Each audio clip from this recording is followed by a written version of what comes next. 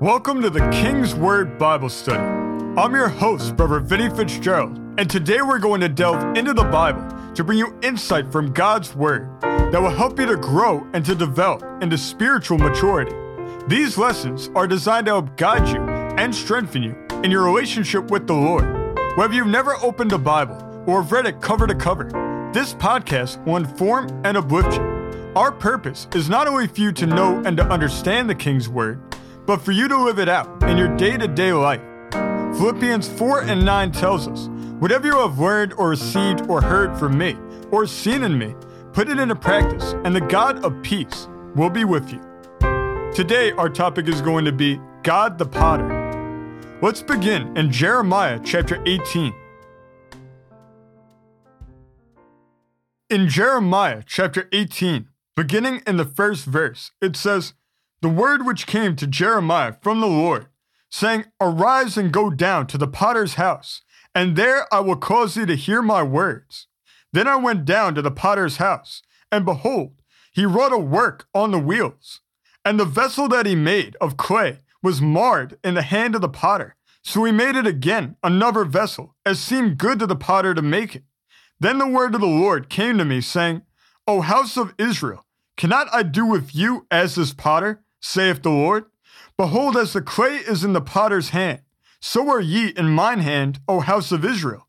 At what instant I shall speak concerning a nation and concerning a kingdom, to pluck up and to pull down and to destroy it. If that nation, against whom I have pronounced, turn from their evil, I will repent of the evil that I thought to do unto them.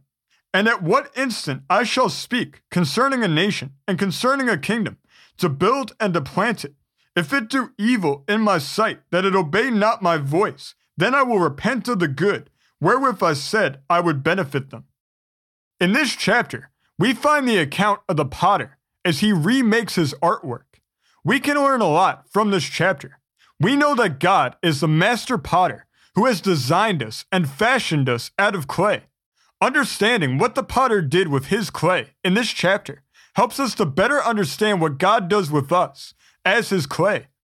Understanding God as the potter is the first component of this. It's the foundation. Isaiah 64:8 tells us, "But now, O Lord, thou art our Father. We are the clay, and thou art potter, and we all are the work of thy hand." Verse 6 also told us, "O house of Israel, cannot I do with you as this potter, saith the Lord? Behold, as the clay is in the potter's hand, so are ye in mine hand, O house of Israel." The word for potter, used here in the Hebrew, means to form or fashion. Due to this definition, the word is not always translated as potter. Genesis 2:7 says, "And the Lord God formed man of the dust of the ground, and breathed into his nostrils the breath of life, and man became a living soul." Here it's translated as formed. Also, Isaiah 43:7 says, "Even everyone that is called by my name, for I have created him for my glory. I have formed him, yea, I have made him." Isaiah and Jeremiah both understood that God is the potter, and that they were the clay, and nothing's changed. We are the clay. Understanding our position as the clay is the next component of this. The relationship between the clay and the potter is very unique. The clay's only job is to submit to the potter and to his will. The clay doesn't act on a will of its own. It doesn't choose what it will be or how it'll be molded. These things are all up to the potter. Unlike actual clay, we have a free will. We're given a choice. We have a say in the matter. God never desires mindless submission from us. He wants us to submit to his will, but he wants us to do so because we want to, not because we're being forced to or feel that we have to. We should know why we're submitting and have actual real reasons. We shouldn't be doing it just because someone told us to. That's disingenuous. The more that we experience the Lord and the more that we study the Word of God, our motives will begin to change. Instead of being motivated by fear or by pressure, we're motivated by our love for God and by the knowledge that God never wills anything for us that isn't in our best interest. When we know this and are sure of it, it makes submitting to his will far more easier because anxiety and worry cannot coexist with certainty. Certainty is necessary as a part of our experience with God because over time it leads to trust. When we get to the point where we love and trust the potter, it frees us to let our will become secondary to his as he molds us and bends us and shapes us in the way that he desires to. Next, we need to look at how God accomplishes his role as potter, because this role is very revealing about his character. Pottery and ceramic work are very unique in that they're a form of art. In an age where there are so many people who adhere to deism or the idea that God isn't a personal God, that he's a far-off, distant, existential being who either doesn't care about or isn't involved with his creation, this mindset can easily be refuted by the concept of God as the master potter. The Word of God doesn't teach these things at all. It teaches quite the opposite. It teaches that God is a personal God who cares very deeply about us and who wants to be an active part of our life. The image of God as the master potter only reinforces this idea. Pottery is not something that could be done automatically or by machine. It's done by hand. It's something that requires a lot of time and a lot of care. It requires skill and patience and design. It's a hands-on activity. We see this even at the creation. Other than man and the animals, everything else the Lord spoke into existence. But he treated mankind differently. He was hands-on when he made man. He took clay from the earth and formed and molded Adam. He had a specific design for him, and he took so much care as to make him in his own likeness and image. He was so detailed and intricate in his design of man that thousands of years later, we still haven't learned all that there is to learn about the human body. Our God is a hands-on God. He's not afraid to work with his hands. He formed and designed us the same way that he did Adam. He not only forms and designs us in the physical sense, he forms who we are as a person, our personality, our talents, and our abilities. All of these things produce our dreams, our hopes, and our aspirations, which, if in line with the will of God, he plans out how and when they will manifest in our lives. The Lord plans out the events that we go through in life and the events that take place around us. The word for potter that we saw earlier is translated as formed in 1 Kings 19 and 25 and Isaiah 37 and 26, both of which are worded exactly the same, both having to do with Hezekiah and Israel's battle with the Assyrians. They say, "Hast thou not heard long ago how I have done it, and of ancient times that I have formed it? Now have I brought it to pass, that there shouldest be to lay waste defense cities into ruinous heaps." God forms, designs, and molds plans, just like he does with us, as he brings them to pass. God is personally involved in every aspect of our lives. It's part of his job. That's how he does his designing. Let's go to Psalm 139. Psalm 139, beginning in the 9th verse, it says, "If I take the wings of the morning and dwell in the uttermost parts of the sea, even there shall thy hand lead me, and thy right hand shall hold me.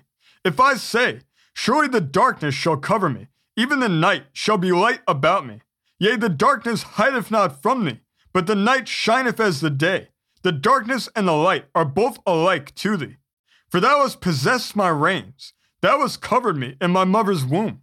I will praise thee, for I am fearfully and wonderfully made. Marvelous are thy works, and that my soul knoweth right well. My substance was not hid from thee, when I was made in secret and curiously wrought in the lowest parts of the earth.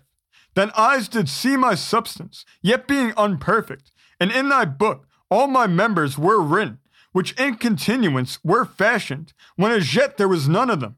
How precious also are thy thoughts unto me, O God! How great is the sum of them! If I should count them, they are more in number than the sand. When I awake, I am still with thee."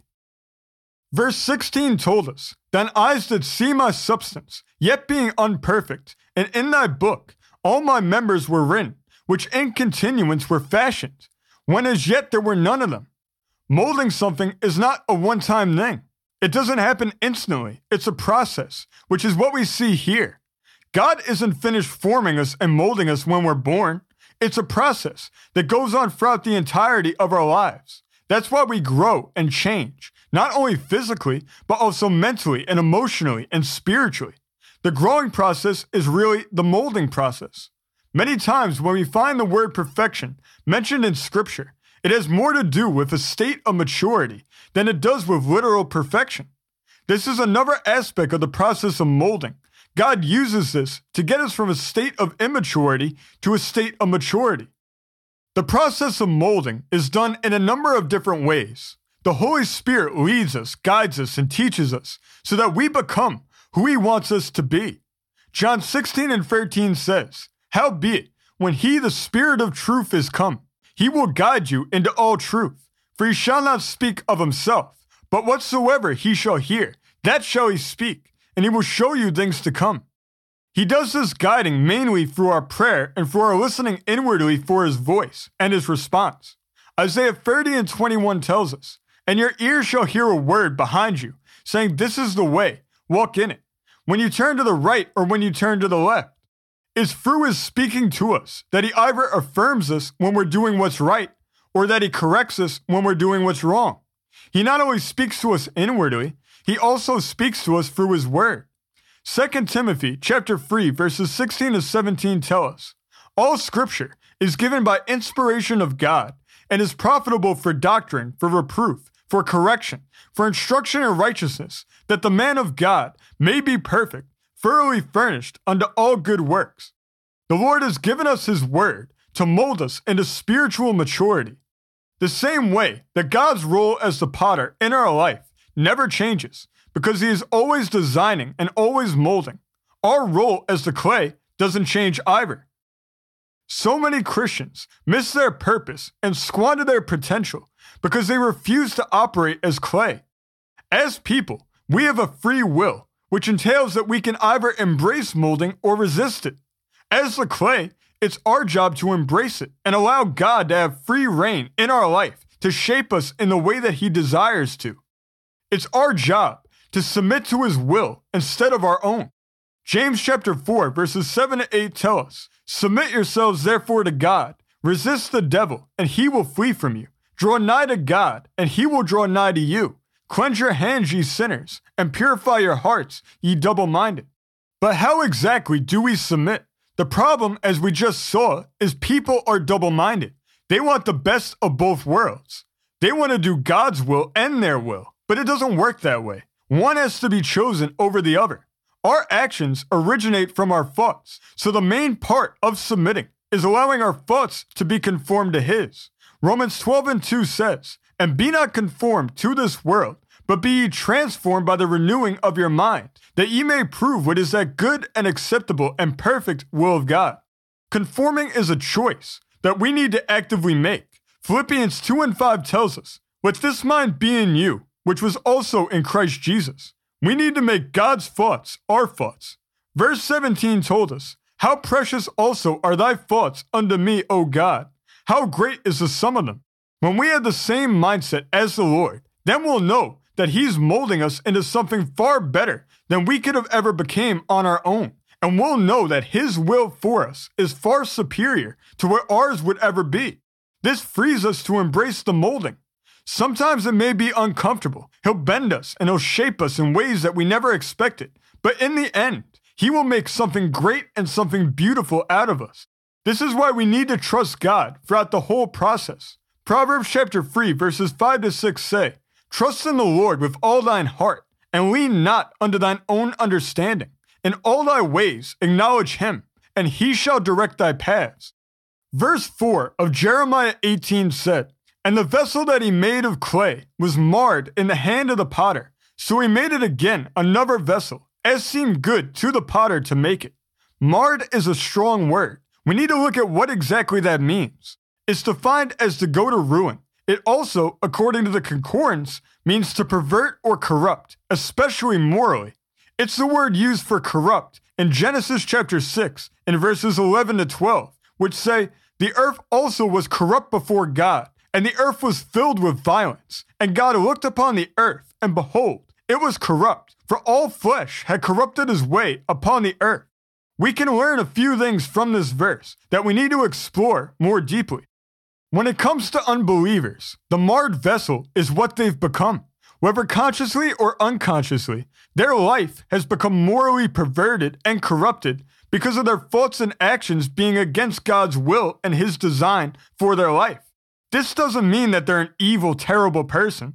There's different degrees and shades of this. We may even think of them as an all-around good person, but it doesn't change the fact that they're still morally perverted and corrupted, just in a different way. They're under bondage to sin, just like all of us were before we became born again.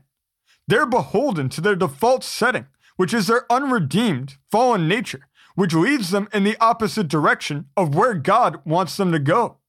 This bondage to sin breaks them, morally and spiritually, and if they realize it, it shows them their need for a Savior, and it leads to them being a marred vessel in need of remolding. The phrase made it again is defined as to turn back or to return. This is the next step for the unbeliever who has been broken under bondage to sin. They need to turn back and return to God. Hosea chapter 6 and verse 1 says, "Come, and let us return unto the Lord. For he hath torn, and he will heal us. He hath smitten, and he will bind us up." They need to give their life to Christ and submit to His will. And when they do, God will remold them and change their life. One of the meanings of the word another in verse 4 is another man, which is precisely what the Lord makes us when we come to Him. He makes us new. He gives us a new life and a brand new start. We become another man because we begin to change and to be transformed into who He wants us to be as He molds us. As believers, we can also learn from this verse. Even Christians can become marred vessels. We know this because brokenness is a real feeling that people experience. There are two different ways that we can become broken. The first is being broken by something outside of ourselves. This could be something that takes place in our life that leaves us feeling broken, or it can be an attack of the enemy by which he attempts to break us. The second is when we do something on our own that leads to us becoming broken. This happens when we either knowingly or unknowingly go against the will of God, and when we choose to not follow His guidance. A state of brokenness is not a place that we desire to be in, but in this fallen world, we find ourselves feeling broken from time to time. Even David, a man after God's own heart, felt broken. He said in Psalm 31 and 12, "I am forgotten as a dead man out of mind. I am like a broken vessel." The word broken here, according to the concordance, means to wander away, to lose oneself. This is exactly what causes us to feel broken, when we wander away from God and from His will, because when we lose our connection and our communication with God, when we lose sight of the purpose that He's given us, we lose ourselves. We lose who we really are and what we're meant to be. The Lord knows this, and He has made provision for us to be restored. Psalm 34 and 18 says, "The Lord is nigh unto them that are of a broken heart, and saveth such as be of a contrite spirit." Psalm 51 and 17 says, "The sacrifices of God are a broken spirit, a broken and a contrite heart, O God, thou wilt not despise." Psalm 147 and 3 says, "He healeth the broken in heart, and bindeth up their wounds." The Lord has promised to heal us, but how do we receive this healing? The first step is turning back to the Lord. Once our life has fallen apart, we need to go to Him who can put us back together again. When we lay our brokenness on the altar as a sacrifice before Him, He takes all the pieces of our life and He begins to remake us. Then as we submit to His will, He molds and shapes us into something much better and much more beautiful than we were before. If we let the Lord help us, our brokenness will make us better. But many don't do this. When they're broken, they don't turn to God or submit to His will. They only turn inwards and only follow their own will. They allow their broken heart to become a hardened heart. They let their brokenness lead them to being bitter, miserable, angry, and resentful. We're never called to be any of these things. We can't tolerate these things in our life. Once pottery is designed and molded in the way that the potter desires, then it's put into a brick kiln, which is an oven heated up so that the pottery is baked and hardened. Once God is molding us and shaping us how He wants us, we likewise need to go through the fire. This is part of our sanctification. This is how we are refined. The way that God, over the course of our lives, gets the impurities out of our life. Then when we're finished with this life, we'll be ready to enter into heaven. Even though the fire is uncomfortable and many times painful, just like with Shadrach, Meshach, and Abednego, there will be another man with us in the fire, and that man is Jesus. He is always with us through the whole process, holding our hand, leading us to the destiny that he has formed for us. Isaiah 43:2 says, "When thou passest through the waters, I will be with thee, and through the rivers, they shall not overflow thee. When thou walkest through the fire, thou shalt not be burned, neither shall the flame kindle upon thee." We need to let the Lord work on us. We know that when we lay our brokenness at the altar before him, he will remake us into something greater than we could have ever imagined. We need to let the master potter do what he's always done and repair and restore us into who he wants us to be. Let's close in prayer. Lord, we thank you today that you are the master potter, that you have a plan and a design for our lives, that you are continually unfolding as you mold and shape us into who you want us to be. Lord, we thank you that you have made us the clay. Lord, help us to understand our role so that we can better be submitted to you and to your will. Lord, teach us that your will is better than our own. Teach us that you always have our best interests at heart, so that when it comes time to submit, the devil can't lie to us and tell us that we're not doing the right thing, but we'll have the courage and the strength to overcome his attacks and submit to your will, so that you can make us into something better and more beautiful than we could have ever imagined or thought of on our own. And Lord, we thank you that today, as we lay our brokenness on the altar, as we lay all the pieces of our life that's fallen apart around us on the altar before you, that you take all these different aspects of our life and you put them back together again, better than they were before. Lord, we know that you are a good God, a faithful God, and we thank you that as we go through the fire, as you refine the pottery that you made in our life, that you'll be right there with us, holding our hand the entire time. Lord, we thank you for all the molding that you've done in our life, all the molding that you're doing right now. And we thank you that you're molding us into something great. And Lord, we receive that promise today in faith and claim it for our life. And we give you all the honor, all the glory, and all the praise. In Jesus' name, amen. Now, if you want the Lord to mold you and have Jesus as a part of your life today, all you need to do is to invite Jesus into your heart to be your personal Lord and Savior. You then need to repent of your sins and ask for his forgiveness. Then you trust that you've been forgiven and you ask for his free gift of eternal life. If you've prayed this from a sincere heart and you truly meant it, then you are now a part of the family of God. Welcome to God's family. We want to thank everybody for listening today. We appreciate you taking out your time to spend with us. If you'd like to give us feedback and tell us how much you appreciate this show, you can contact us at kingswordbiblestudy@gmail.com. If you'd like to learn more about this program and this ministry, you can visit kingswordbible.com. We appreciate also if you write a review from wherever you're listening to this podcast from, and if you follow and subscribe so that more people can hear the King's Word for themselves. God bless you. We want you to know that we love you all, and we will see you next week as we continue to study the King's Word together.